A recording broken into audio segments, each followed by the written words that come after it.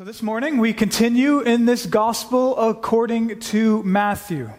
And thus far as a church, we have covered some pretty well-known passages and events in Jesus' life. We have talked about, for example, his lineage, and then his birth, and then the visit of the Magi last week.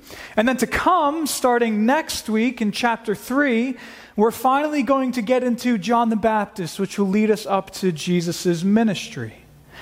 But between all of that, what we get here this morning in God's Word is these three very short accounts about some things that happened when Jesus was still a child.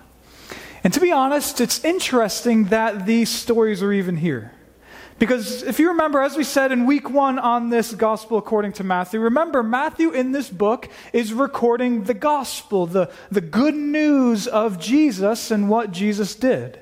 And when we hear that, we know, or we should know, that the gospel is the good news of Jesus' life and death and resurrection, and it's about how sinners like you and I can be okay and loved by God by grace through faith in what Jesus did alone. And so that's the gospel.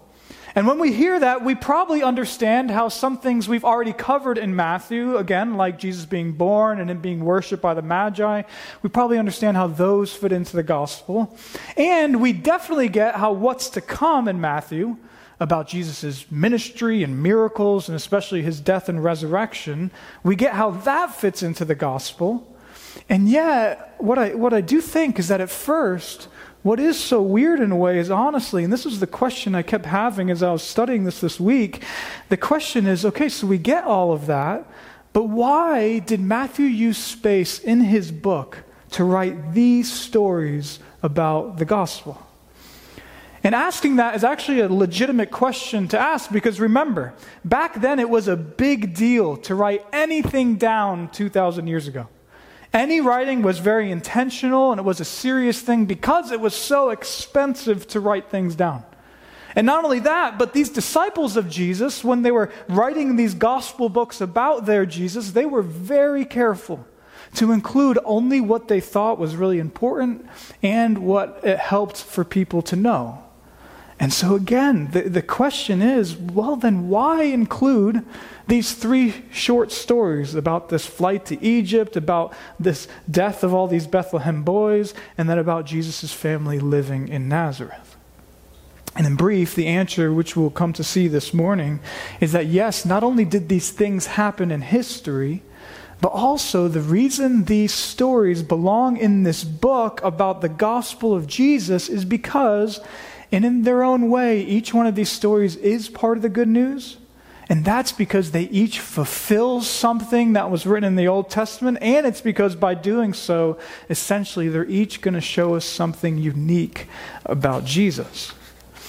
And quickly, just before we even really begin, I want you to see that it's actually quite clear that that's what's going on in our passage. Because notice, there's three stories here, right? That's why the ESV has three clear sections and paragraphs.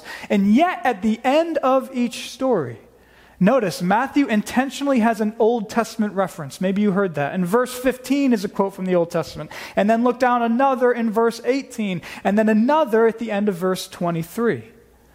And so the point is, once again, this book is the gospel about the good news of Jesus according to one of Jesus' disciples, Matthew. And by these stories being in here, Matthew therefore assumes that they're part of the good news. And finally, though, they're part of the good news because they fulfill something in the Old Testament, but even more so, these stories will show us things about Jesus. Which means, very practically for you and me then this morning, what we'll do is we're going to be reading these stories, and our goal is to appreciate that they're in God's Word, but especially we're going to be seeing what they show us about Jesus and the gospel. And so that is our goal this morning. But all that said, that then brings us to our outline for how we'll go through this passage of Scripture together. And so as we've said, there are clearly three stories here. And so for us, we're going to just have 3 sections this morning, with each story being its own section. And so for three sections. And as for what we'll see in each one of those sections, we'll actually just reveal that more as we go, especially as we see how Matthew interprets these using the Old Testament. But basically, just so you know, for each section, we're going to have the same pattern. We're going to spend some time just looking at what happened in history, and then we're going to see how that fulfills something in the Old Testament. And then for each, we're going to see what it shows us about Jesus and what it means for us. And so, brothers and sisters, that's where we're going. In summary, 3 stories fulfilling the Old Testament, and in each, something about our Savior and what it all means for us.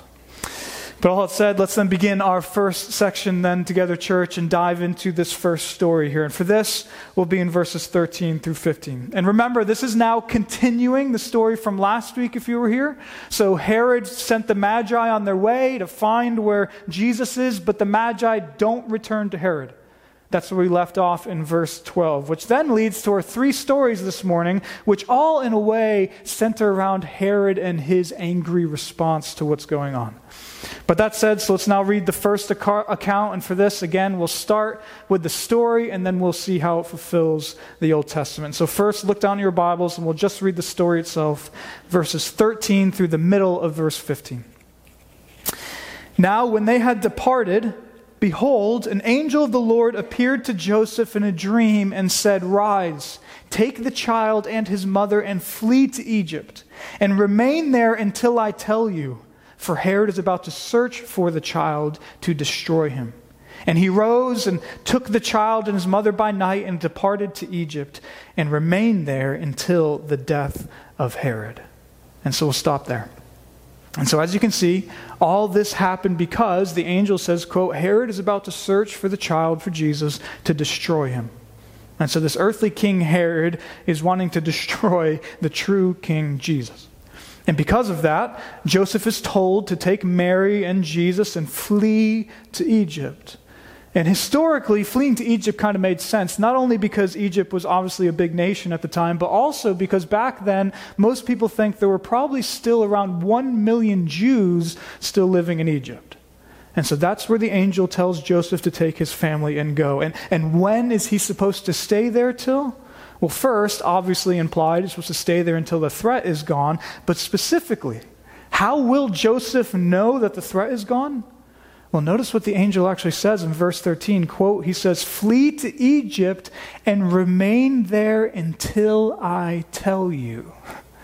And quickly, that's often not as talked about when we talk about these early years of Jesus, but that's actually quite important because that means Joseph is told to flee, and yes, he obeys. And his obedience here is supposed to be a good example, but also Joseph was told to go there and basically wait until an unknown time. Specifically, until God, through the angel, told him to leave again. Joseph was waiting on God's word, and he had no idea how long that waiting would be. But anyway, so that's what Joseph is told, and then in verse 14, he finally does it. He obeys, and they go down to Egypt. And so that's what happened in history, right? And it really happened. And to be clear, this was no easy task for Joseph and Mary with this small child Jesus, but they did it in obedience to the Lord, and of course, so that the child Jesus would be protected from Herod's anger. And so that's what happened. But that happening still isn't the main point of why this story is actually here in God's Word. At least not according to the inspired writer Matthew. Because sure, that's what happened in history. And why? Well, to protect the child Jesus. But still, what's an even deeper reason why? And just so you know, asking for a deeper reason here makes sense because remember, biblically, even Herod's anger is under God's sovereign hand. And we know that because it's the Old Testament itself that tells us very clearly, Proverbs 21:1, "The king's heart is a stream of water in the hand of the Lord. He, the Lord, turns it wherever he will." God turns the king's hearts wherever he wants. And so yes, the immediate answer as to why this fleeing to Egypt happens is to protect the child Jesus from Herod. But still, we and Matthew can ask, but why does God even allow this to happen?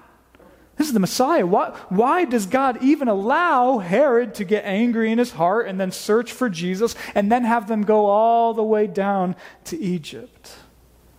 Well, the answer, Matthew tells us, is now is what is said in the second half of verse 15. And here is where we get our first Old Testament quotation this morning. So now look down at verse 15. So all that happened with Joseph and his family fleeing to Egypt. And then, in the middle of verse 15, Matthew says this. This was to fulfill what the Lord had spoken by the prophet, out of Egypt I called my son. And so quickly on this, as many of you know this because you were here, but in the middle of December, only 2 months ago, in one of our Christmas messages, we had a whole message that I titled, Out of Egypt I Called My Son, where I tried to explain this one quote clearly in one full message. And so if you are more interested in what we're about to talk about in this quote, which is from Hosea 11:1, you can go ahead later and listen to that message. But for our sakes this morning, we'll just basically summarize what's going on here. And so why does Matthew quote this verse from Hosea 11:1 and say that Jesus going down to and coming out of Egypt fulfills it? Well, it's because in Hosea 11:1, God was talking about the people of Israel. Because God's son in the Old Testament was his people of Israel. And that makes sense because therefore this out of Egypt idea is referring to Israel's exodus out of Egypt. And you probably know that story. And so the idea in Hosea, just so you know, originally clearly was, out of Egypt, I, God, called my son, the people of Israel. And so that was Hosea chapter 11 originally. And yet, what we also see in Hosea chapter 11 originally, and really in the whole Old Testament, if you know the Bible at all, is that God's son, though, the people of Israel, after being delivered, man, they didn't really follow the Lord. Yes, he called them out of Egypt, but then they kept not acting like God's son, and they kept being unfaithful to their God. And so Matthew knows that, right? He knows that about Hosea 11:1 and God's son being Israel. He knows how Israel kept failing, and he knows how God promised, though, that one day he'd do something about all of that. And then the point is, knowing all that, he looks at Jesus. And Jesus, who we know already from this book is the Savior, the King, the Son of David, the blessing of the nations, and even God himself, Matthew looks at Jesus and he's basically saying, yes, Israel was God's son out of Egypt that he called, but that was all a picture pointing to this moment, because now the true Son of God, the fulfillment of the people of Israel is here. That's Matthew's point. And really, that then means that the Bible here is saying, just so we all on the same page, that literally in history, Herod got angry and Joseph fled and went all the way down to Egypt. And then him and his family eventually came out of Egypt. Think about it. All so that this verse from Hosea 11:1 could be fulfilled. Meaning all that happened so that Jesus could be seen as the obedient Son of God and the fulfillment of and the true Israel. And one more thing on this, in case this is confusing. What'll help is remember, something fulfilled in the Bible is not always a one-to-one correlation. Because to be clear, this does not mean that Matthew is saying that when Hosea wrote what he wrote, he was thinking about Jesus as a child. Instead, the idea of fulfillment in the Bible is that Hosea 11:1 was written about Israel, inspired by God, and then Hosea 11:1's ideas about Israel and God's people and him promising to do something about it, those were filling up until the final fulfillment arrived. And that was all leading to the coming of Jesus, the true Israel, the only obedient Son of God. Or to say it most simply, when this story happened in history, it fulfilled. Out of Egypt, I called my son. And so that's this first story, which leads us then, as we'll do for each section, to consider one thing this shows us about Jesus and what it means for us. And so first, concerning Jesus, so I know that may have sounded heady and like a lot, but really, and again, go listen to that message from December if you want more on this, but really, this was a huge statement from Matthew, who, remember, was ethnically Jewish himself. Because what then does this show us about Jesus? Well, again, it really does show us that Jesus, according to the apostles, is the true Israel. Jesus is the true Israel, meaning Jesus is the true Son of God, and he's the fulfillment of the whole Old Testament people of God. And as for what that means, in brief, it means that everything about Israel in the Old Testament was truly always pointing to Jesus, really. Everything about Israel, including their exodus, including their laws and worship and stories and sacrificing, including their prophets, priests, and kings, including their temple and their land, including their very existence as the people of God, it was always meant to find its climax, fulfillment, substance, ultimate reality, choose whatever term you want, in Jesus, in his coming, in his gospel, which therefore very practically then means for you and me that if we want to be part of the people of God then, or if we want to worship God, or if we want to be saved and delivered by God, all things that Israel foreshadowed in the Old Testament, then now the Bible's point here is go to Jesus. And again, that was a big statement back then, just like that's a big statement in our world today, right? Because back then, think about it, so many of Matthew's readers, original readers, were ethnically Jewish. And often for them, we know that they thought they were on God's side simply because of their race. And still today, often people think in a similar way, right? People can think they're on God's side just because of their upbringing, or because they were raised in a church, or because they were baptized as a baby, or anything like that. But this out of Egypt I called my son quote does put an end to all of that type of thinking. Because in this one quote, it does mean that it doesn't, all that stuff doesn't apply. Instead, the true Son of God, the true Son in God's family has come. And so, if you want to be in God's family, you need to know him. Or to say it another way, the true fulfillment of God's people has come. And so if you want to be in God's people, you need to know him. It really is all about Jesus. And by telling this story, that's what Matthew is getting at. Intentionally, and I think brilliantly, Matthew is saying all of that by taking Hosea 11:1 and applying it to this story and Jesus. So that's our first section and story this morning, brothers and sisters, which now, though, leads us to our second section. And now here we're going to be in verses 16 through 18, and we'll look at this tragic account of the killing of the many boys in the city of Bethlehem.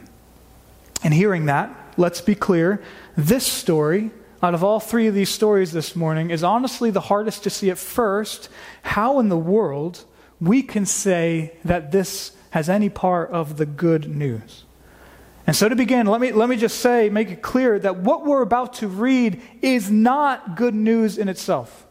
Right? But by any means, as real children were killed, it's awful. And yet, it is Matthew himself who, as we'll see, tells this story and then quotes a strange Old Testament text, all to show us that what happened was truly tragic, and it also, though, points us to something about Jesus. And therefore points us to the gospel in a unique way. And I know that doesn't really make sense yet, but I hope it does by the time we're through with this story. But anyway, so let's dig in here together. And like last time, we'll first just read what happened in the story, and then we'll see what it fulfills. And so to start just on the story, now look down at just verse 16. Verse 16, Matthew continues. Then Herod, when he saw that he had been tricked by the wise men, became furious. And he sent and killed all the male children in Bethlehem and in all that region who were 2 years old or under, according to the time that he had ascertained from the wise men. And so once again, this story centers around Herod, and particularly at how he's furious that the Magi didn't return to him. And in such anger, what does he do? Well, he tragically orders all the boys 2 years old or under in the area of Bethlehem to be killed. And now, as for how many boys this was, we are not obviously sure the exact number. But what we do know is that Bethlehem and that area wasn't that large at that time. And so most likely, scholars think this was probably around a dozen boys or so. But still, no matter the exact number, this is awful. And to be clear, Matthew records this in such a way with the upcoming quote about weeping and lamentation to show that what is happening here is supposed to remind us how nasty our world can be, and it can be.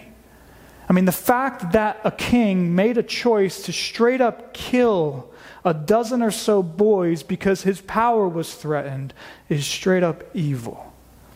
And so that really happened in history. Herod had all these boys killed in Bethlehem because of his fear of Jesus. Which leads us, though, then to ask, but again, why, though, is this here? Why did Matthew record this? And the answer, as we're going to see this morning, all these stories is yes, because it actually happened, but more so, the answer is because Matthew sees this story too as fulfilling something. And what is it? Well, now look at verses 17 and 18. So that happens in history, and now verses 17 and 18. Then was fulfilled what was spoken by the prophet Jeremiah. A voice was heard in Ramah, weeping in loud lamentation, Rachel weeping for her children. She refused to be comforted because they are no more. Now, as I said, this quote isn't only hard to understand how this is good news, but also, again, it is strange that Matthew would quote this verse out of all the Old Testament. And I say that because everyone who studied this agrees this actually isn't a quote which originally was about physical little children being killed. It wasn't. Instead, this is a quote from Jeremiah 31. And in context back then, the idea of Rachel weeping for her children was the fact that the people of Israel in the 6th century BC, they were heading into exile for their sins. And that's basically what the whole book of Jeremiah was about. And so, back in Jeremiah, in context, the quote was saying that Rachel, symbolized from the book of Genesis, was weeping when her children, the people of Israel, were exiled out of the land. And so I hope that makes sense. That's the quote. It's weeping because Israel's going into exile. And then Matthew, though, takes that quote and he says, this Bethlehem slaughtering of these boys fulfills that. And so if you're tracking, that's weird. And so the question we have to ask is, okay, well, what in the world does that mean? And again, why is this even in God's word? Right? Especially in this book about the gospel of Jesus. And the answer is, if you know your Bibles, well, what you also may know that, as I said, this quote is from Jeremiah 31. And do you know what also is very famously in Jeremiah 31? Well, Jeremiah 31 has the most famous promise in the Old Testament about the new covenant. The new covenant. And Matthew assumes his readers know that. And I know for us, we may not know that right away, but this is where the New Testament authors are very intentional. Because think of it this way. So Matthew knows this quote from Jeremiah 31 about Israel going into exile and weeping because of that. But he also knows and assumes his readers will know that what followed that weeping in Jeremiah 31? Well, the promise from God that he'd one day come and deal with such weeping in the new covenant. And as for what that new covenant was in Jeremiah 31, this new relationship with God, the Bible says that is when God says he will give his people new hearts. The Bible says that's when God will totally and forever forgive his people so that their sins are remembered no more. The Bible says that's when God's people, all his people in the covenant, will truly know God. And the question then is, when though will that happen? And that's what Matthew is answering. Because Matthew is saying, this Bethlehem weeping over these boys was fulfilling the Old Testament weeping for exile. And this is where, again, we know that fulfillment doesn't have a one-to-one correlation always, because it isn't that Jeremiah predicted that these Bethlehem boys would be killed. Rather, the idea was, okay, there was weeping then in exile. And then there was real weeping here in Bethlehem when these boys were killed. And what connects them? Well, that after the weeping comes the new covenant. And the point then is, if the weeping here in Bethlehem happened and it fulfilled the Old Testament weeping, and if you're tracking, what does that mean? Well, it means that the new covenant is finally coming. It means that the new way to have lasting, sin-forgiven, a new heart relationship with the living God has come, and it has come in the coming of Jesus. That's Matthew's point. I know it's not easy to see that for us, but it is really there in God's word. Which leads us then to what that shows us about Jesus and what it means for us. And so first, what does this show us about Jesus? Well, again, very clearly it shows us that Matthew knows that Jesus is the one who brings the new covenant. Jesus brings the new covenant. Meaning if you read Jeremiah 31, which promises sins being remembered no more, having a new heart, really knowing the living God, God is saying here through Matthew, if you want that, look to Jesus. He's the fulfillment of all that. Which then obviously means for you and me that that's how we're to understand this idea of a new covenant with God as well. We're to understand that yes, there is real weeping in the world, weeping because of sin. That was the context in Jeremiah 31. Israel is exiled because of their sin. And we know there's weeping just because of evil things in the world, like Herod's slaughtering of these Bethlehem boys. And so we are to understand brokenness and sin and the evil in this world and in our hearts. But also, what's the answer to that? Well, the new covenant in Jesus. Which shows us, by the way, now that we've kind of come full circle on this story, it shows us why then this story and this quote then therefore can truly be said to point us to good news, to the gospel. Because again, the story in itself here isn't good news. What happened in Bethlehem with these boys was tragic and awful, but still, Matthew records this because although the weeping and death was awful, yet it points us to the new covenant coming in Jesus. And practically then for you and me, we need to make sure that we each do think personally about all this and know that this is really good news available to you and to me. Because again, this new covenant that God promised was about truly and forever having your sins removed, being made new, knowing the living God. And so the Bible here is saying, just again, if you really want that, if you think you can't have that, you can, because the answer isn't about being a certain race. It isn't about having a particular upbringing. It isn't about being good enough or going to church enough or praying enough or anything like that. The answer, Matthew is saying, to being in the new covenant is Jesus. He brings the new covenant. And Jesus himself, we all know, said this clearly and we talk about this whenever we say the Lord's Supper. Remember, Jesus is the one who said about his death, "This cup is the new covenant in my blood." And to be clear then, this means that your goodness doesn't get you into the new covenant with God. Doesn't work like that. Nor, though, can any of your sins be reasons why you can't be in the new covenant with God. Instead, the new covenant centers on Jesus. If you do not know him, you are not in the new covenant. You are not actually in a relationship with the living God. But if you do know him, you are.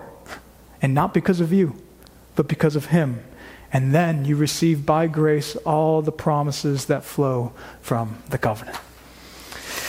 And so that's our second section in story this morning, which finally leads us to our last story here. And so I know this particularly in Matthew has probably been a lot this morning, but now we will end with this last story here in Matthew chapter 2. And interestingly, really, this is the last detail of all of Jesus' childhood and teenage years and early adult life in the whole book of Matthew. And for this, we're going to be in verses 19 through 23. And as usual, we'll read the story first, and then we'll talk about what it fulfills. And so first, just look down at verse 19 through the middle of verse 23. Verse 19 through the middle of verse 23. But when Herod died, behold, an angel of the Lord appeared in a dream to Joseph in Egypt, saying, "Rise, take the child and his mother and go to the land of Israel, for those who sought the child's life are dead." And he rose and took the child and his mother and went to the land of Israel. But when he heard that Archelaus was reigning over Judea in the place of his father Herod, he was afraid to go there, and being warned in a dream, he withdrew to the district of Galilee.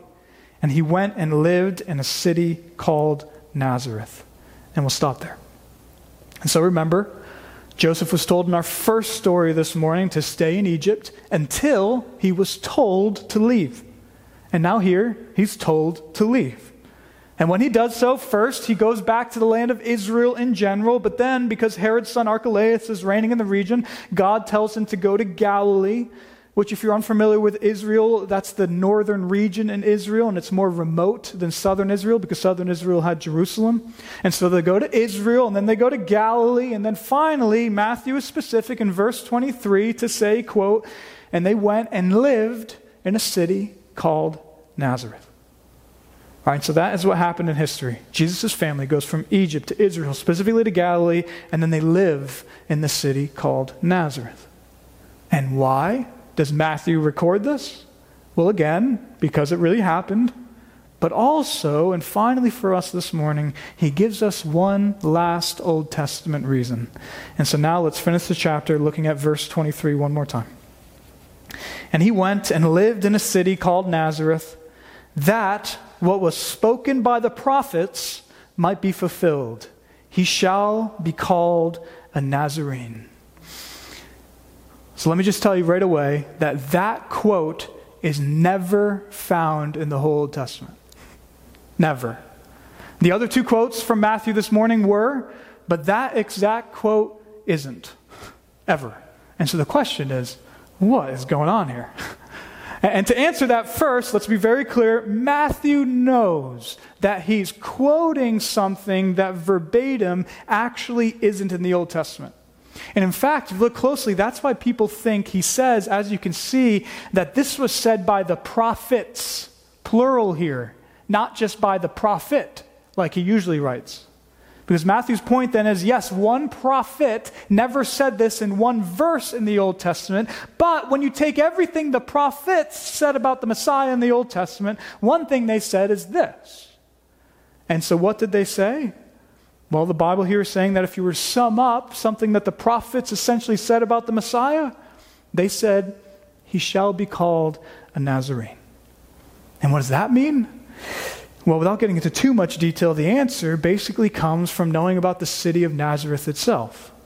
Because as for us in this room, we probably all have heard of the city of Nazareth now because of Jesus. And so we hear Nazareth as familiar, and therefore we may think it's always been somewhat of a known city. But the reality is that is the opposite of the case. Because in actuality, Nazareth was an extremely obscure city. It was very small. And in fact, the city itself was never, not even once, mentioned in the whole Old Testament. And so this was basically Nowheresville. Right? And back in ancient times, remember, where you came from was important. And it even in a way marked off who you were. Because back then, last names didn't exist. And so what specified who you were was either who your father was, right, like John, son of Zebedee, or where you were from, like Saul of Tarsus. And so descriptions back then mattered. And the point, therefore, that Matthew is making is that concerning Jesus, what's amazing is, okay, so think about it. So far in Matthew, we have that this Jesus is the Savior, the King, the Son of Abraham, the Son of Abraham, the blessing of the nations, God himself. We have him being incredibly worshipped by the Magi. And now, even so far this morning, we see that Jesus is the true Israel, that Jesus brings the new covenant. And so that's a lot, and a lot of great and lofty things. And now that Jesus is about to go and live somewhere. He's about to spend many years growing up somewhere. And therefore, we would probably assume, well, being the king, who would he be? Well, Jesus of Jerusalem. Right? Or at least Jesus of Bethlehem, the city of David. I mean, he's the king. And yet, as we all know, that is not how he's known in history, and intentionally so. Instead, who is he, now and forever? Jesus of Nazareth. And hearing that, you get the point. Jesus spent the majority of his life in humility, in obscurity, growing up in Nowheresville. Jesus of Nazareth. And why? Well, the Bible is saying to fulfill the Old Testament prophets. Because what did the prophets say about the coming Messiah? Well, yes, they said he'd be the king, he'd be the savior, and many lofty things like that. But also, do you know what they said? Well, they said that he'd be despised and scorned and not even recognized or esteemed. He'd be the blessed king, and he'd be the man of sorrows. He'd be the most important person to ever walk the earth, and he'd be scorned and looked down upon. He'd be the Savior and the suffering servant. He'd be the Word of God. In the beginning was the Word. And yet he'd live most of his life quietly and unnoticed. He'd be God with us, but lived most of his life as an unknown man. Or to say it another way, in short, the prophet said he'd be amazingly like from a city like Nazareth. And so that's Jesus here. And that then matters for you and me because, church, this is our Savior. And it is such a paradox, but it's beautiful and good news. And if we really think about it, this is what we'd want from our Savior. Because yes, Jesus is the King. He's perfect. He's worthy of worship. He's God with us. He is the Savior. But also, you know what? He is a true human being who knows what it's like to be one of us, to have sorrow, and he even knows what it's like to be obscure and unnoticed. It's amazing. And not only that, but really the point is here that he decided to live about 90% of his human life like that. He didn't decide to spend most of his life in Jerusalem, which would have made sense. But instead, yes, he was born in Bethlehem, the city of David, as was predicted. And yes, he would eventually go and minister around all over the place, and he'd die and rise near Jerusalem. But still, he decided to show us the beauty of humility and obscurity by living in Nazareth. And that matters for us because practically then, that means that if we ever feel obscure, unimportant, unnoticed, amazingly, our Savior who loves us and cares for us, he even knows what that is like.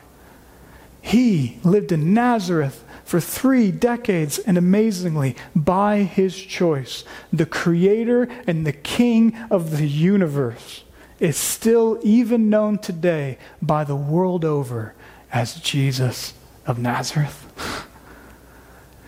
And so that's our passage in the end of Matthew 2, church. And again, Bible passages like this maybe aren't the most famous or the most exciting, but I hope you're now seeing why they're here in God's Word, why Matthew includes them in the gospel. And this, by the way, just so you know, is also why we here at ECC do expository preaching, right? Verse by verse, passage by passage.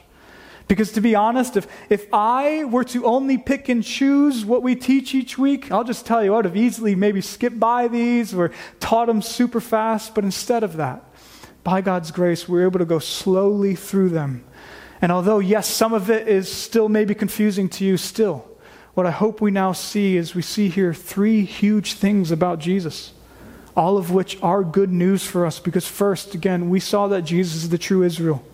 And so if you trust him, you can be sure you are in the people of God. And then second, we saw that Jesus brings the new covenant, which means that if you know him, you can be confident your sins are forgiven, you are being made new, and you know God now and forever because the new covenant is in Jesus.